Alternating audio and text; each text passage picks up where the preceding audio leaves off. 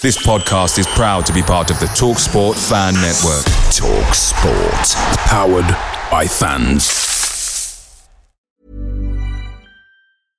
Hey, I'm Ryan Reynolds. At Mint Mobile, we like to do the opposite of what Big Wireless does. They charge you a lot, we charge you a little. So naturally, when they announced they'd be raising their prices due to inflation, we decided to deflate our prices due to not hating you. That's right. We're cutting the price of Mint Unlimited from $30 a month to just $15 a month. Give it a try at mintmobile.com/switch. $45 up front for 3 months plus taxes and fees. Promo rate for new customers for limited time. Unlimited more than 40 gigabytes per month. Slows full terms at mintmobile.com. The TalkSport Fan Network is proudly supported by McDelivery, bringing you the food you love. McDelivery brings a top-tier lineup of food right to your door. No matter the result, you'll always be winning with McDelivery. Order now on the McDonald's app and you'll get rewards points delivered too. So that ordering today means some tasty rewards for tomorrow. Only via app at participating restaurants. 18 plus. Rewards registration required. Points only on menu items. Delivery fee and terms apply. See mcdonalds.com.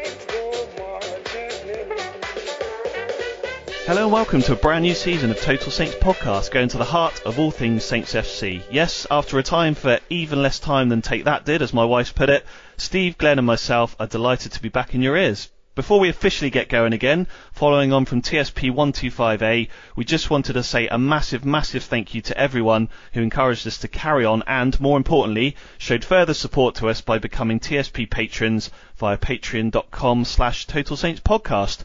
We'll come on to talk about a couple of updates in a minute, but ahead of that, Glenn, welcome back. You ready for another season of Following Saints? How many years is it now? 400. It feels that way. Yeah, looking forward to it. It's going to be slightly strange one for me. I put it out on Twitter. My dad, who I've been going to games with since 1975, has decided that he's not going to go this year because of fears over the whole COVID situation. So that's going to be a bit of an old one for me. But I could probably, count on two hands the games that I've gone to that he's not been there, so it's going to be a bit odd, and I'm going to have to be the responsible adult now out of the group, which is going to be a bit of a challenge. But yeah, I'm sure it'll be okay. But it's just one of those things that comes to us all, I guess. Yeah, so I'm looking forward to the season from a Saints point of view, and bring it on. Well, hopefully they'll give him some good results to celebrate at home anyway. And Steve, like myself, it must be around the early sort of 30 plus years for you. I was working out, I think this is my 34th season following Saints, so this love of our lives. So from your point of view, Steve, what excitement, fear, anticipation, trepidation, a bit of all of them? How does it feel when you start a new season nowadays? And I wouldn't say for the first time in quite a while, actually, I wouldn't say fear is one of the adjectives to use. It's been a very strange sort of tranquil few weeks. I think we kind of look as if we kind of actually have some sort of vague sense of direction now. I mean, I'm sure by the time full time comes around at Selhurst Park in a couple of weeks, we'll be it'll be everyone out, get sack the board, sack everybody. No, it's one of those times where I think clubs are going to be cut a lot of slack for things that happen both on and off the field because of the situation, and I think ultimately the clubs that come out best from this sort of slightly weird period are going to be the ones that have prepared themselves the best. And I think it'll be interesting to see how we kind of hit the ground running, given that, I mean, the number of friendlies is obviously going to be pretty much limited to 2 or 3 at the very, very most, and they're likely to be kind of just training exercises really, rather than actual full-blown games, as we saw with the slightly odd scenario of that Swansea game yesterday. Yeah, indeed. I think you're right. I think we do all arrive with a bit of optimism for this season, which is probably a worry in itself, isn't it? But I think it doesn't normally take long for that to wear off. As you say, I was looking at stats the other day. I think it's 2 opening day wins in 21 Premier League attempts, so that may have something to do with it. And we all know that was Coventry away and West Brom away, of course. But anyway, speaking of TSP regulars, we're also delighted to announce that the Athletic's dedicated Saints reporter Dan Sheldon has also agreed to become a regular weekly guest on the pod as well this season. It means he can officially become part of our TSP 2020-21 Prediction League and also join our TSP FPL League, which has meant me going on at him for the last couple of weeks to try and get a team sorted down, which I think you've finally done. But always looking up FC. I saw it had entered into the league this week, so obviously fully subscribed. And you told me that you're really into your FPL, Dan. Even and all, I mean, I love it. I live for FPL. I mean, I've got FPL tattoos all up my arm. It's just, it's the best. No, I never do it. I do it for about a week or two, then kind of forget about it. And then I thought I did a really good team. I thought, this team is really good. And then I forgot that Man City and Man United aren't playing for the first week. And I was like, I'm not changing it now. So I've just left it. That's a good point. Totally. Well, You've just reminded me of that, and I've just taken a look at my team, and I've got like 4 players available for the weekend. Okay. Well, even with 4 players, I'm sure they'll do better than transfers Arthur Wimps did. Anyway, but look, I mean, firstly, Dan, thanks for agreeing to come on TSP this season. We look forward to, obviously, your insight on Ralph, the team and the club. And, we'll chat properly about the Athletic move later in the pod. But have you managed to get a bit of a break yourself and sort of recharge over the shortened summer period ahead of starting the new job? Yeah, it was really nice, actually. I had 2 weeks off at the start of August, so I managed to get away for a week with my girlfriend to go and see her family, so that was nice. And then I was back in England for a week and went to see some friends up north. That was cold. But aside from that, it was nice to kind of switch off, recharge the batteries ahead of getting my feet under the desk at the Athletic. Yeah, no, brilliant. And look, I mean, obviously we know you're not a Saints fan, but we know you'll be as passionate about us as them doing well this season. So as a journalist, can you get excited, or do you have to sort of try and stay level-headed? Sometimes I think it's hard not to get excited. I mean, Project Restart was obviously, a brilliant moment for the team, and you kind of rued the season ending when it did. But I think they've managed to carry that momentum into the summer, and obviously played that game against Swansea. I mean, obviously Swansea are in the Championship, but they still put 7 goals past them, which is impressive. So I think everyone should have a little bit of excitement. But like Steve referred to earlier, let's see what the mood is like after Palace away, and then take it from there. No, absolutely, yeah. Well, in this pod, as it's the start of the new season, is still a couple of weeks away, we're going to chat through a few different things. We'll be covering off a general look towards the new Premier League season. We're going to reflect on the Saints fixture list briefly. We're going to chat about the ins and outs at Saints as well and get Stan's view on them player-wise. And we're also going to predict our Premier League winners, our relegation zone threesome, and where we think Saints will finish as well. As I mentioned previously, we'll also have a chat to Dan about his new role with the Athletic and what Saints fans and football fans in general can expect if they subscribe to his work on there. We're hoping to finalise a couple of new announcements, features in the next couple of weeks, but do have a handful of others to share on this episode as well, including signposting our brand new website, www.totalsaints.co.uk. Now, I mentioned earlier that our TSP patrons had made a phenomenal difference to us over the last 2 or 3 weeks, signing up to show their support to TSP. While some are previous patrons who've re-signed, which we're very grateful for, there's also been a number of you who are new.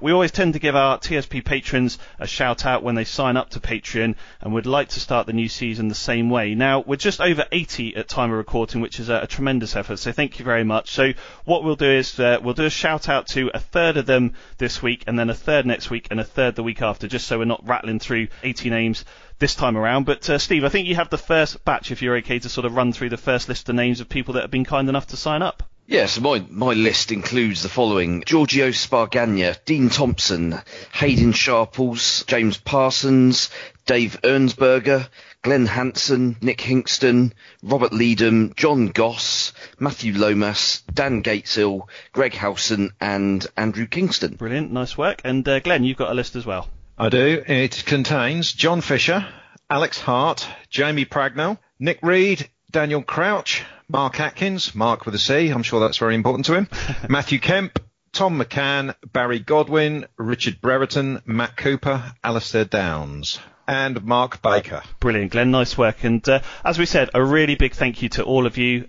and we'll be going through the rest of the names over the next couple of weeks. Right, let's get on with the pod in partnership with saintsworld.co.uk and underpinned by our amazing TSP patrons. This is TSP 126.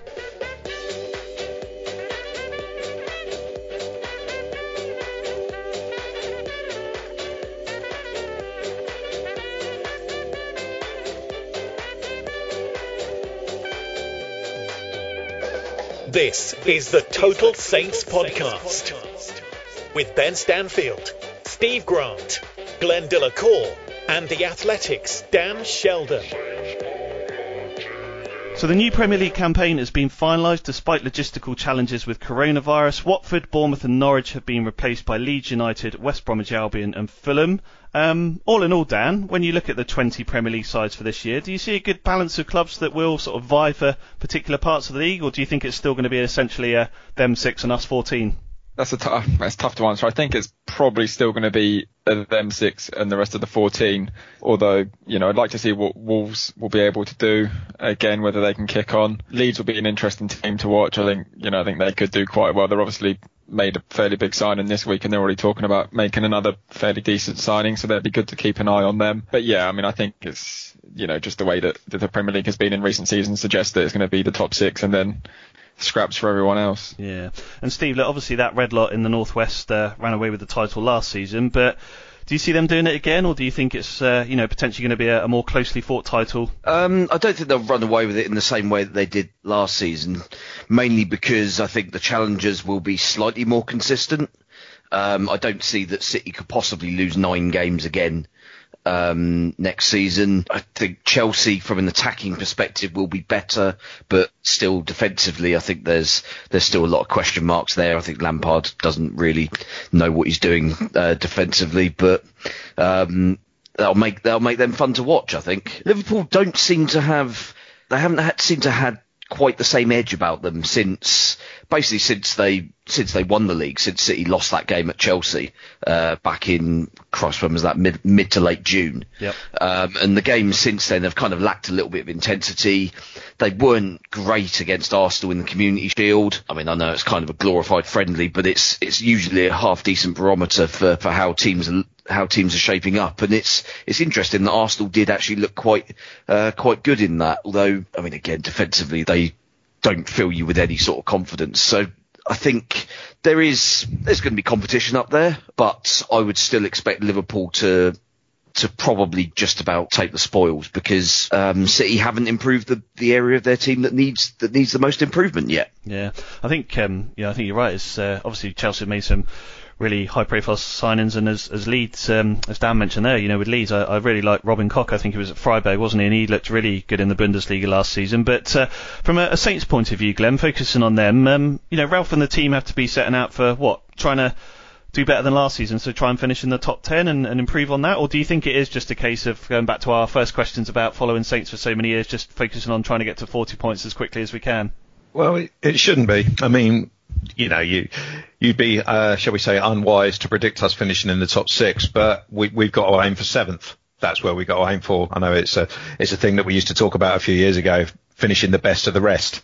Now, in order to finish 7th, we've got to finish above the likes of Wolves, West Ham, Everton, clubs who traditionally have more money to throw around than we do. So we've got to look to finish above those. What I'd like from Saints this season is to basically not just sneak into the top half at the end, which is kind of what we've been aiming to do before, but to be there for the vast majority of the season.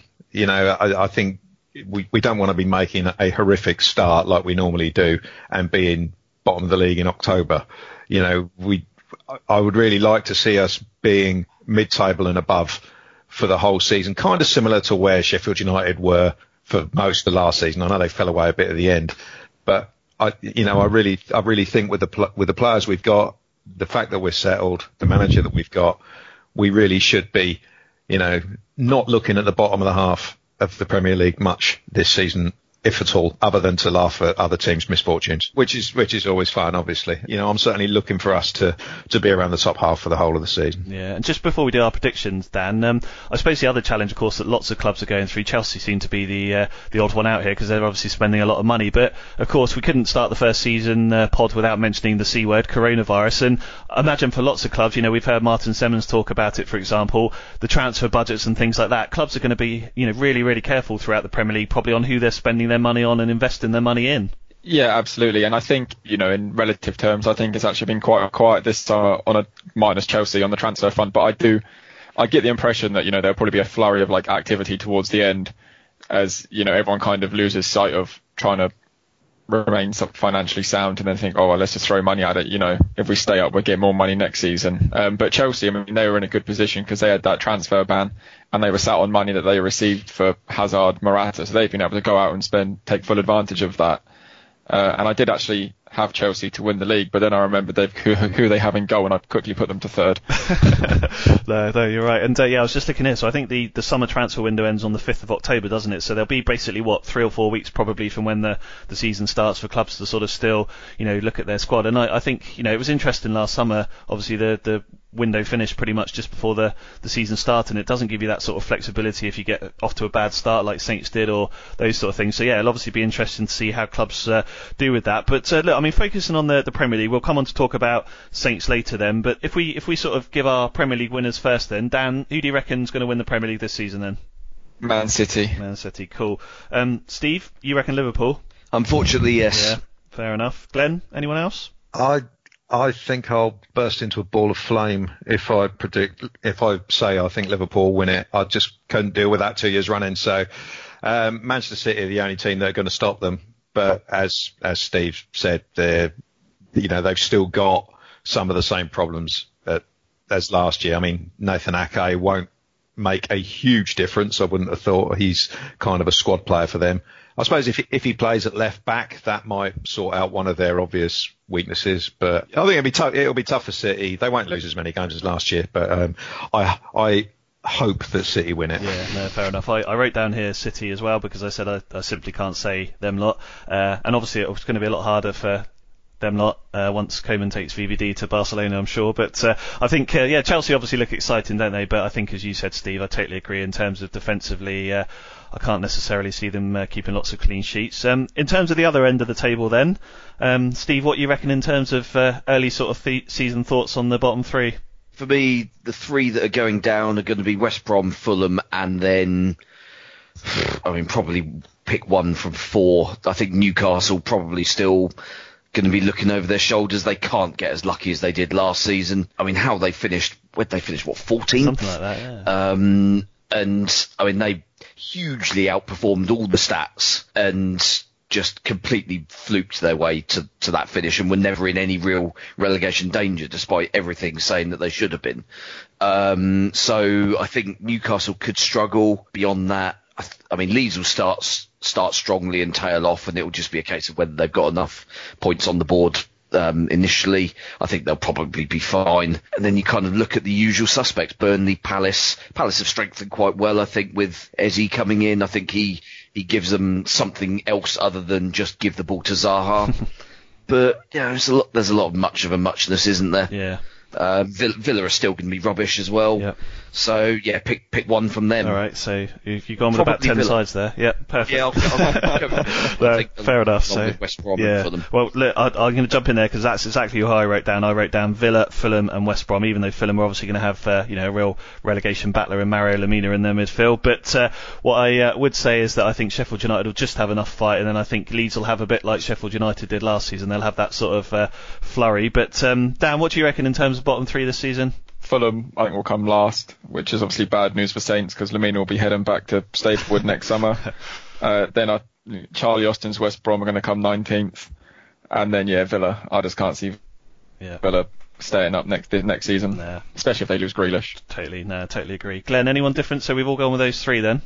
I'm going with Fulham and West Brom. And I'm going for the team I hope go down. No, I actually think Brighton will go down. Yeah? I think Brighton are terrible. Yeah. I still don't think they're any better than they were under Chris Hughton, really. I feel they were lucky to stay up last year. I think they'll go down. I really hope Burnley go down. I hope there's some sort of implosion there. Can't stand the way they play. Can't stand the fact they always beat us. and they're just a horrible throwback to 90s Wimbledon, and I hope they go down and keep going. Yeah, there's so many clubs that I think Everton and all those sort of clubs that we just love to. If you could send like 6 or 7 teams down, that would be good. If Everton never went down, that would be the most amazing thing ever. Exactly. But brilliant stuff. So look, before we finish with a look at the sort of various Saints news and things like that, then a chat about the St Mary's ins and outs and giving our predicted Saints finishes. Let's speak to you, Dan, about the move to the Athletic.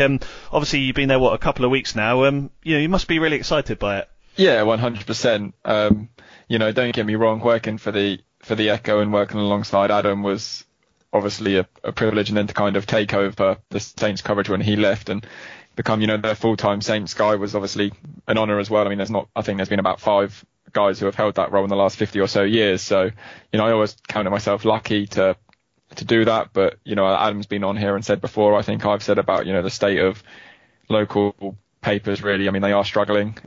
When the Athletic sort of initially made contact, it was, that could work. I'd be interested in that. I had a conversation with them, and, they talk to you and tell you what their kind of vision is. You bounce ideas off them, and you think, well, actually, the best part of our job is speaking to people. And at the Echo, because of the, you're on your own, you've got a sub newspaper, populate a website, you kind of don't have that time to sit back and speak to the people you want to speak to. So that was the main selling point really for me at the Athletic. It was, well, actually, you'll have time to sort of sit back and speak to your contacts. I mean, don't get me wrong, that doesn't mean I'm sat down Monday to Friday with my feet up. It's still bloody hard work. It's a completely different kind of pressure. It's a good pressure, but no, something that I'm 2 weeks in, it's obviously still very new, still very exciting. At the moment, I'm glad I've made the move. I'm sure in 6 months I'll be really happy I've made the move, and then hopefully in a year I'll look back and think that was the best thing I've done. Yeah. To kind of work with, the writers that I always sort of looked up to when I was going through uni and when I was just reading papers as a kid is quite something. If you want to kind of speak to Ollie Kay about something, you can just pick up the phone and speak to Ollie Kay. I mean, that might not mean anything to, regular listeners, but to a journalist, that's quite a big deal. Or, if you've got some sort of transfer news, you can message David Ornstein about it. And then, it is a really good kind of collaborative network of reporters. So, yeah, I'm loving every minute of it at the moment. Yeah, you kind of sort of answered my second question there, because I was just going to say, I mean, obviously Adam has said, off the record that it was getting tough at the Echo, and, we know that you were kind of working on your own. So, yeah, just from that point of view, with all due respect to you, Dan, obviously as a journalist that's got, some good experience, but obviously is keen to develop and learn, it must be great to have those sort of people around to not only coach you in terms of contacts, but also coach with your sort of writing style and some of the sort of offerings you can provide. Oh, yeah, 100%. And I mean, I don't want to come on here and, paint the Echo in a bad light, because, there are good people there, and, the conditions that it's just tough. The guys taking over to cover Saints, it's not easy. But it just at the Athletic, it's every day you're having a phone call with your editor and you're like bouncing ideas off them, and that just wasn't there, at the Echo. You kind of left your own device. It was just expected that, the paper will be done and the website will have stories on it. That was kind of the expectation. There wouldn't be any kind of phone calls or anything like that. You just did it yourself. So it's good to have that kind of network now where you're speaking to people every single day about what you're up to, what you're doing, what you're working on. And another good thing is, as when you are working on your own, like the only person you really listen to is yourself. So, if I pitch an idea to my editor, for example, he might come back and be like, well, if you thought about it doing it this way, or this way.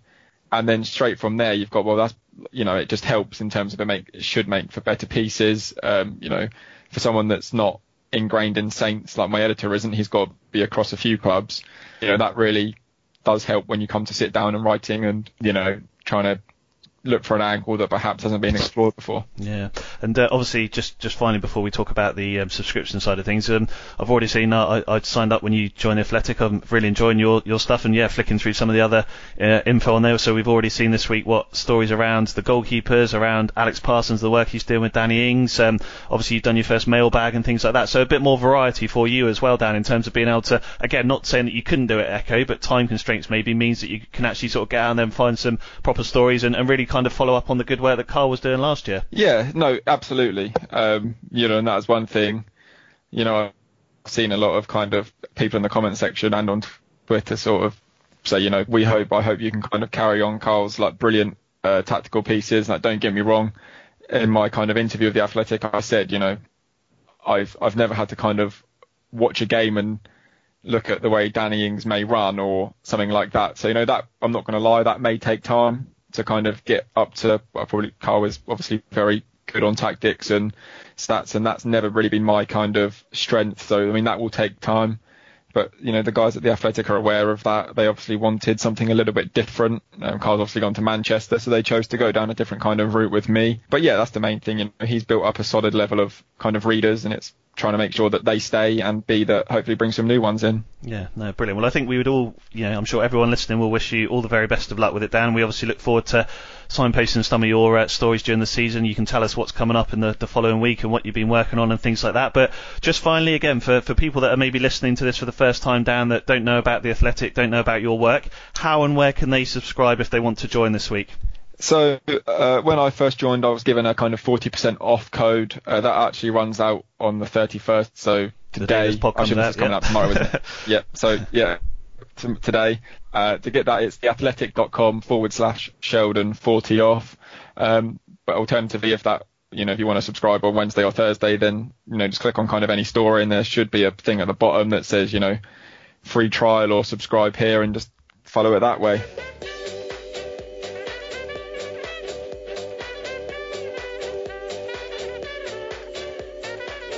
This is the Total Saints podcast, proudly underpinned by our TSP patrons.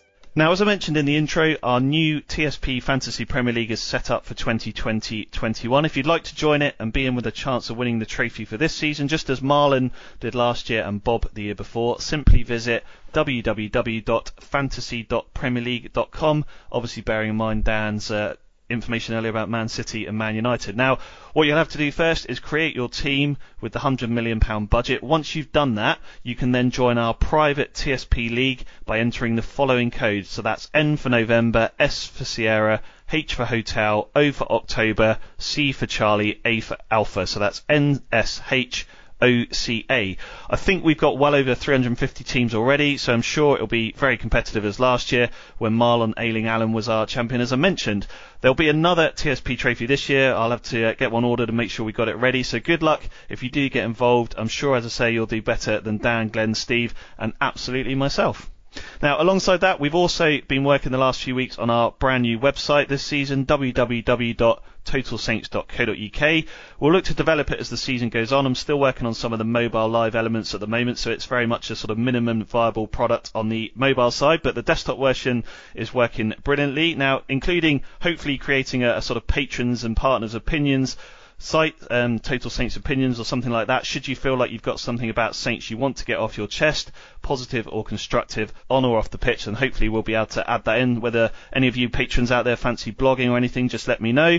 But as I say, please do check it out, www.totalsaints.co.uk. Now finally, in the essence of time for this episode, we're planning to do a once a month patrons only live stream or Zoom call of some sort as well. Once things are up and running for the new season, we'll share some more news on that, but absolutely want to make sure that the patrons that are signed up are getting some exclusive material above and beyond the normal podcasts that will be out on the various channels. Lastly, we've got a couple of brand new features coming for this season as well, and we'll look to freshen things up with TSP.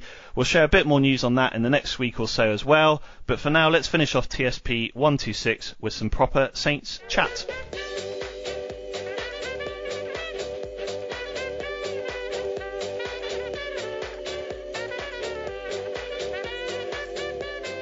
Hi guys, I'm Danny Ings and you're listening to the Total Saints podcast. The season hasn't even started yet, but as ever, there's no such thing as a quiet week at Saints. A change of shirt sponsor, the fixtures being released, a rumoured case of coronavirus, and a couple of England call-ups have seen a hectic time in and around Staplewood. Glenn, there feels like only one place to probably start this pod. Another season, another kit fiasco, unfortunately. It sounds like, having listened to Martin Semmens talking to Adam Blackmore earlier this week, that the club have probably tried to make the best of a difficult situation, replacing LD Sports with Sportsbet.io as main club partner and front of shirt sponsor. But it's certainly not an ideal situation. In fact, will probably mean a bit of a logistical nightmare for them, I imagine, with so many shirts already sold. But what do you kind of make of the whole situation?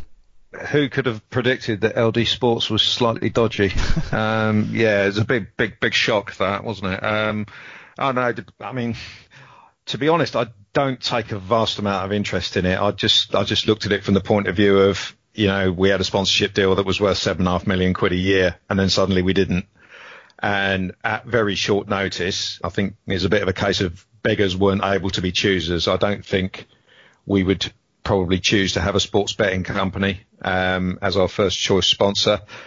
But, is it a one season deal only that's been signed up? Yeah. So I think it's a case of beggars and choosers, and we've gone for, we've gone for something that could be, obviously it was an opportunity that someone had to take up pretty quickly. So, with regards to what happens with the shirts already sold, well, it sounded like the sponsor's name was falling off the old ones anyway. So, Andy. in a lot of cases, but that, I imagine it'll just be a straight swap, which will be a little bit of a financial hit. In the grand scheme of things, it's not a huge amount of money, but it's just one of those things that I guess can happen when you when you sign up for a slightly iffy deal in the first place. Yeah, I think Steve, Glenn obviously, as mentioned there, I think if we're honest, and of course we don't know all the information, I'm sure there was much more specific conversations that happened between Saints and LD Supports than we'll ever be aware of. But this seemingly sort of, even 12 months ago, I think there was a lot of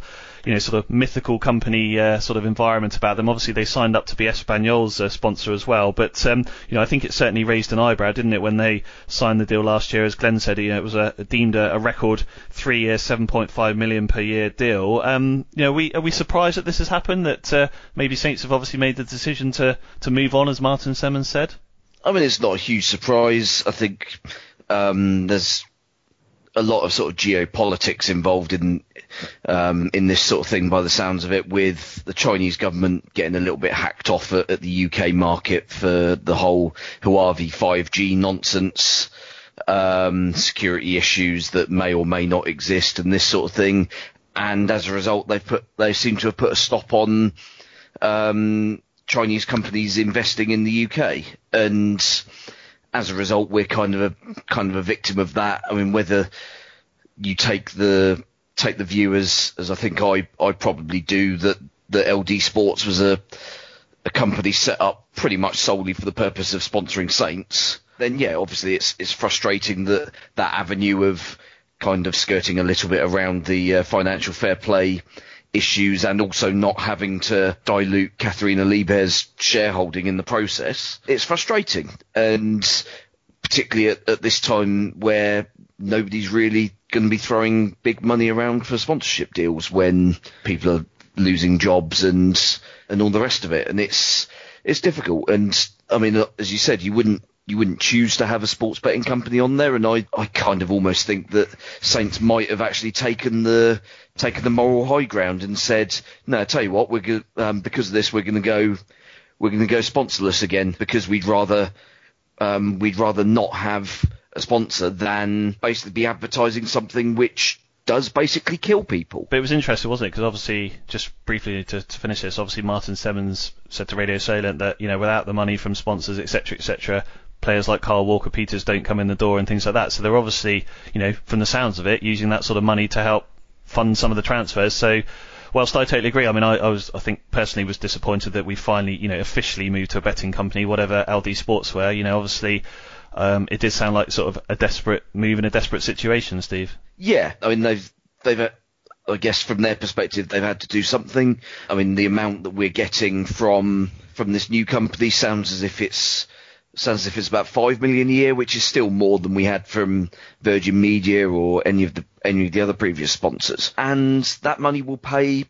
the wage bill for most of the non-footballing staff, I would imagine. So from that perspective, the money is obviously very welcome, and it keeps a number of people in sort of more secure jobs, I guess. But ultimately, I mean, I think it's a little bit disingenuous to suggest that money is the key to one individual player joining or otherwise. I'm not sure that's particularly a strong argument personally, but I think I mean there are obviously financial considerations across all aspects of the club, and it all, at the end of the day, all the money adds up, doesn't it? Well, we'll see where it goes, of course. I dare say those in and around the club will be doing as much as they can to resolve it all. Moving back onto the pitch, Dan, Saints have obviously moved early to sign Kyle Walker-Peters, as I mentioned, and Mohamed Salisu as well, who we understand won't necessarily be ready and fit for the start of the season. But what do you sort of make of those moves? You know, Saints getting them to sort of come in at the start of the pre-season, so to speak, in inverted commas, and, you know, getting them wrapped up early, I guess.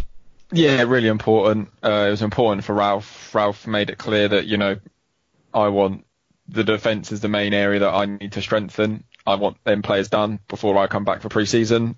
Saints went out and delivered that, essentially. I mean, obviously Salisu wasn't going to be too complicated because it was there was a release clause, so that was always going to be fairly straightforward. I mean, the quarantine was probably more of an issue with that one. And then Walker-Peters was just a case of them sorting a deal out for Højbjerg. And once that was done, and then Saints had the deal for Kyle Walker-Peters, so that was straightforward. Yeah, I think expect the same sort of team against Palace. From what I'm sort of led to believe and told is that Salisu's not training with the first team yet. He's following his own kind of fitness program, getting up to speed.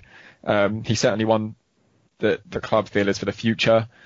I wouldn't expect to see him in and around the first team for the first few games, that's for sure. That's the information I'm told. That can obviously change if there's an injury or something, but yeah, it certainly sounds like they're talking about him as one, not for now, but perhaps 3 months down the line. Yeah. Well, that makes sense. I suppose if he's not match fit. I know Philip Krause from Vancouver Island in Canada had sent us an email asking about Salisu and if we could discuss that. So hopefully that covers off what you wanted there, Philip. Obviously you mentioned Pierre moving on. We'll wait and see what happens. I know you've tweeted tonight ahead of tomorrow that Mario Lemina and Harrison Reed are wrapping up their moves to Fulham. So we'll see what happens over the coming weeks, Dan. But just in terms of, you know, pre-season inverted commas talking about it, I guess I just wanted to get your view on, you know, there's a sort of lack of a normal pre-season, whether you think that'll impact the side or, you know, potentially not having to travel around the world and things like that. And obviously they had a really positive impact when they came back from lockdown, didn't they? They really hit the ground running in that sort of shortened, intense training period at Staplewood. So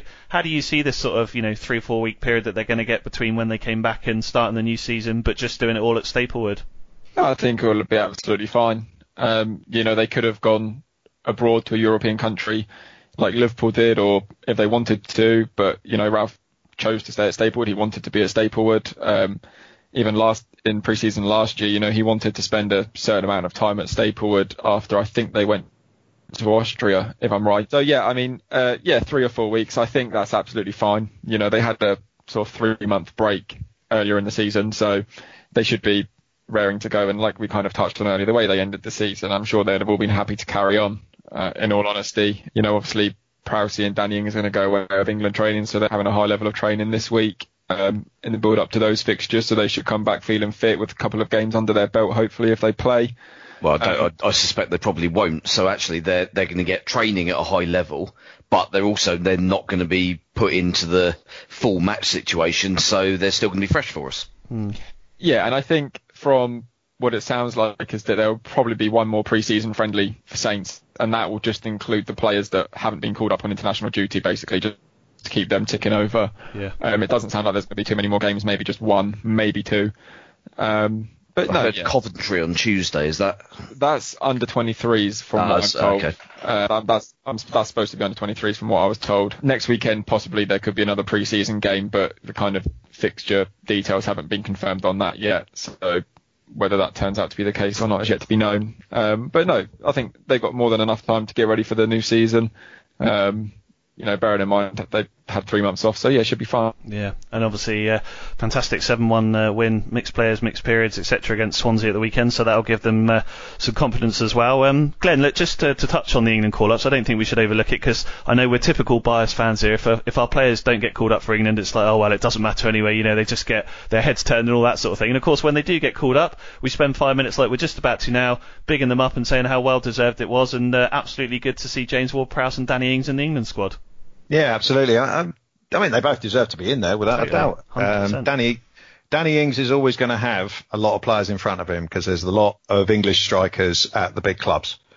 So I would suggest that Mason Greenwood is much more likely to get on the pitch in these games than Danny Ings is, even though, he's obviously very, very inexperienced. Ward-Prowse is the interesting one. I mean, I said at the tail end of last season, the way he's playing now and the position that he's playing in, he's coming into an area where England aren't particularly strong. And the one first choice player really is Henderson, and he's out. So I think there's a good chance for him to be given a game. But seeing the squad that Southgate's picked, he'll probably put Ward-Prowse at left back or something stupid like that, because he hasn't got one in the squad, which is something I do not understand for the life of me. It just makes me feel that he's slightly insane and not to be trusted. But Chilwell's injured, wasn't he? Yes. Yeah, Chilwell's injured, and he's decided. I know Shaw's got his fitness problems all the time, but surely it's worth picking a left back. Rather, I mean, he's probably, I'm joking about Ward-Prowse, I hope. But I think he'll probably play Kyle Walker over there, who has somehow got back in the squad despite not playing particularly well at the tail end of last season. So, that's a strange one. But, yeah, it's always a double-edged thing with England and our players. But, yeah, in summary, I don't think Danny Ings will get many minutes. Ward-Prowse hopefully will. If he plays like he has been, it looked like he was fairly decent in the highlights that we saw from the Swansea game. It should do him some good going forward. Totally. Well, I think most importantly it does, as you say, shows that players don't always need to leave Southampton to get England recognition, which is good. And obviously Prowse signed a new contract. There's reports in the Mail today, I won't put down on the spot, that Saints are obviously looking at discussing a new long-term contract with Danny Ings as well. So we'll see what happens there. But Steve, this feels like a really boring question, but I feel like I need to ask it. And I'm not asking Glenn for the simple reason that he's going to say, yeah, they're playing everyone twice. But from a fixtures point of view, Steve, what did you make of it from a Saints point of view? Because actually, when I looked through it, it looked like a good balance of sort of winnable fixtures throughout the season. There wasn't a month specifically where you thought, God, they're playing 4 or 5 of the top 6 in that month, write it off type thing. It actually looks like, almost every other game is winnable really on paper. Yeah, I mean, I think there's kind of a period back end of November, sort of up until Christmas, where we've got a little bit of a sort of horror run of games. But other than that, it's all not too bad for us. I mean, I think if you go on the Fantasy Premier League site, they give, if you look on a particular player, it shows all their fixtures, and it gives you kind of a strength of schedule rating for each game. From sort of 1 to 5. Well, it's usually 2 to 5, I think. I don't think they actually insult any team by giving them a rating of 1. But yeah, I mean, looking at ours, it's 2, 3, 3, 2, 4, and then a whole load of 2s. So theoretically, we've got a pretty kind start to the season. I mean, we've got Spurs, Chelsea, and Everton in there, but given the games that we've played against those sides in the last year or so, I don't see anything really to fear there. There's no game that I would look at that I would say, right, I absolutely expect us to lose. Yeah. Probably until middle of December when we go to Arsenal. Because let's face it, we never, regardless of how much of a shambles Arsenal are, we never get a result there. Yeah, totally. And Glenn, from your point of view, joking aside, as I say, I absolutely know you would have said, yeah, they're playing everyone twice, which is why I didn't ask you. But I always found myself, Glenn, 34 seasons in, the first thing I do when the fixtures come out is I look at that relegation run-in. So are you the same, or are you a bit more positive than that these days? No, because as I said earlier, I'm looking at us being decent this year and not looking at relegation. So I've actually looked at the first sort of 6-7 games, and Palace we've done well. Well, Palace we've done well, but the whole season is going to depend on our home form. Yeah. Because the chances are we're not going to get as many points away from home as we did last year. So we have to do better at home. And so I'm looking at the first few home games, which are Spurs, West Brom and Everton. Now Spurs and Everton, they could go either way, but they're games we should be looking to get something out of. I know we beat Spurs at home last year. Everton we lost. So I'm looking at the first sort of like 6 or 7 games, and also from the interest. I mean, the main interest for me is fans back in stadiums. I mean, at the moment they're talking about October, which is the West Brom home game, as maybe being one that, so that may possibly be the first one. So that's shouting at the thing in the shirt.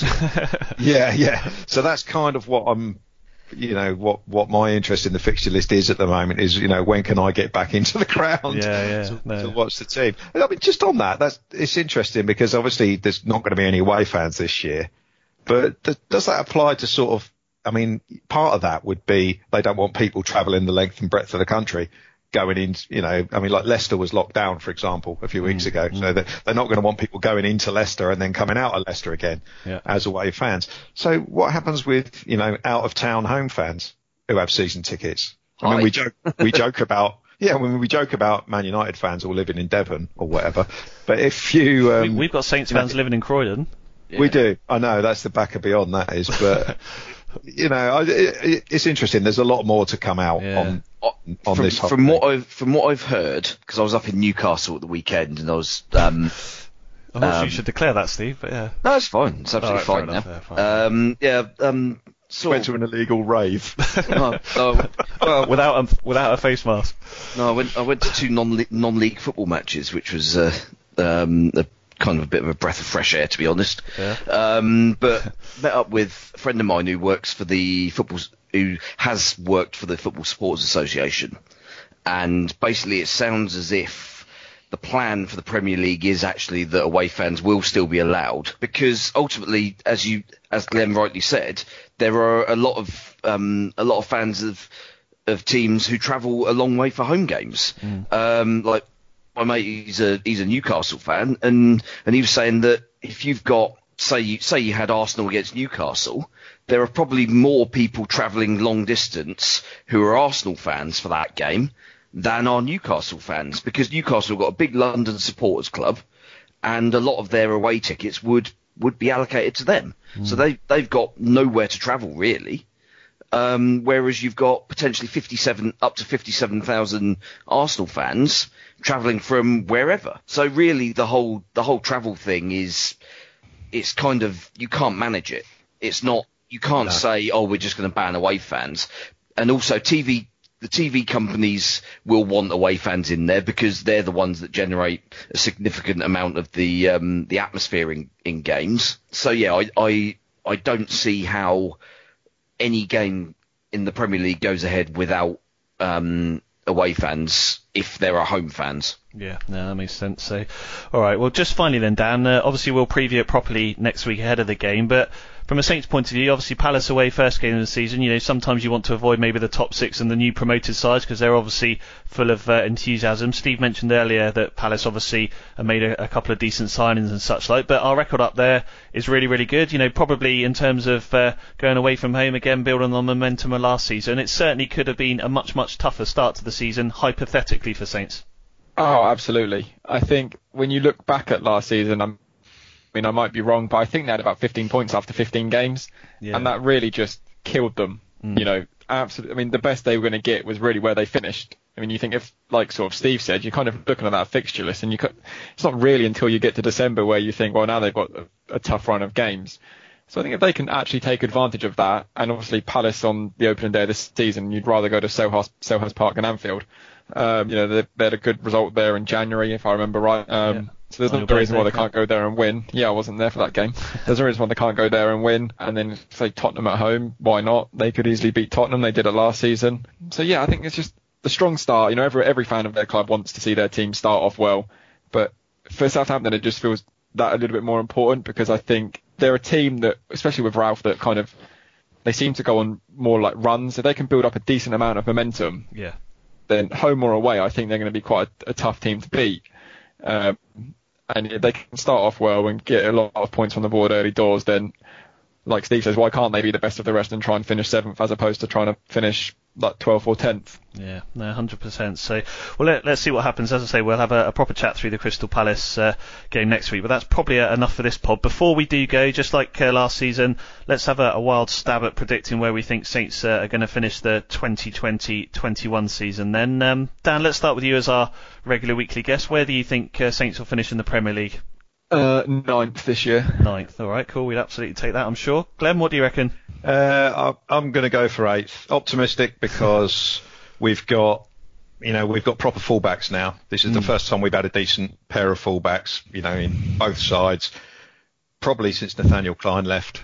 Yeah. And I think that just what was wrong with Cedric? He was crap. If you take he just won the first trophy of the season.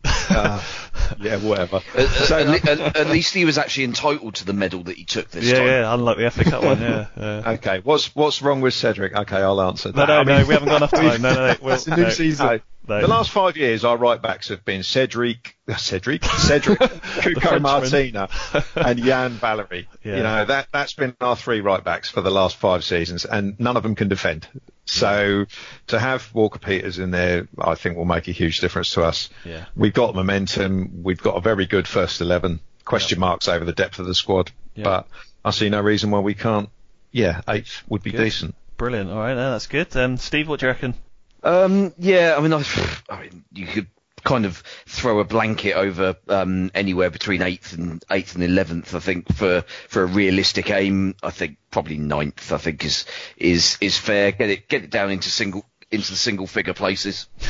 Be quite happy with that. No, fair enough. Well, obviously I can't be too positive, so I'm going to go for double digits and say 10th. I'm going to go for 10th. So that is an improvement on last season where I said I think they'd finish 13th. So I think hopefully some consistency. And I think again we'd take mid-table and push on, wouldn't we? But look, that's our predictions. What about yours? Why not let us know via Facebook or Twitter? You can find us on Twitter at Total Saints Pod, or email us at totalsaintspodcast@yahoo.com, and we can read some of them out in the next couple of weeks.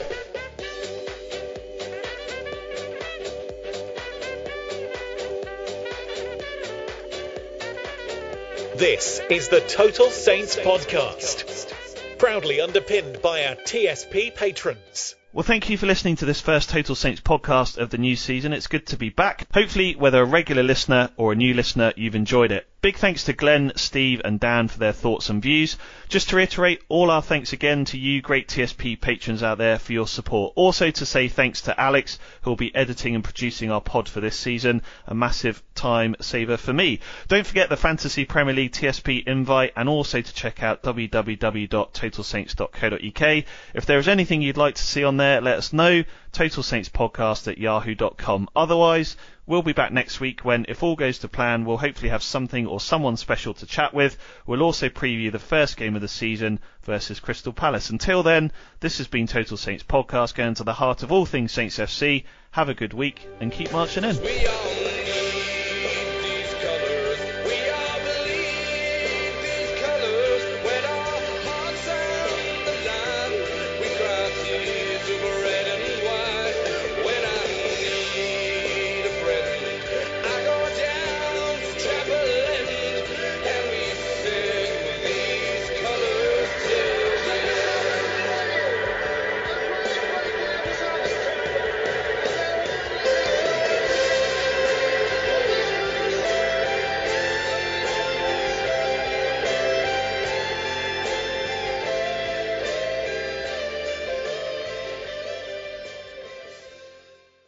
Away days are great, but there's nothing quite like playing at home. The same goes for McDonald's. Maximise your home ground advantage with McDelivery. Order now on the McDonald's app. At participating restaurants, 18 plus, serving times, delivery fee and terms apply. See mcdonalds.com. Hi, I'm Daniel, founder of Pretty Litter. Cats and cat owners deserve better than any old-fashioned litter. That's why I teamed up with scientists and veterinarians to create Pretty Litter. Its innovative crystal formula has superior odor control and weighs up to 80% less than clay litter. Pretty Litter even monitors health by changing colors to help detect early signs of potential illness. It's the world's smartest kitty litter. Go to prettylitter.com and use code ACAST for 20% off your first order and a free cat toy. Terms and conditions apply. See site for details. This podcast is proud to be part of the TalkSport Fan Network. TalkSport. Powered by fans.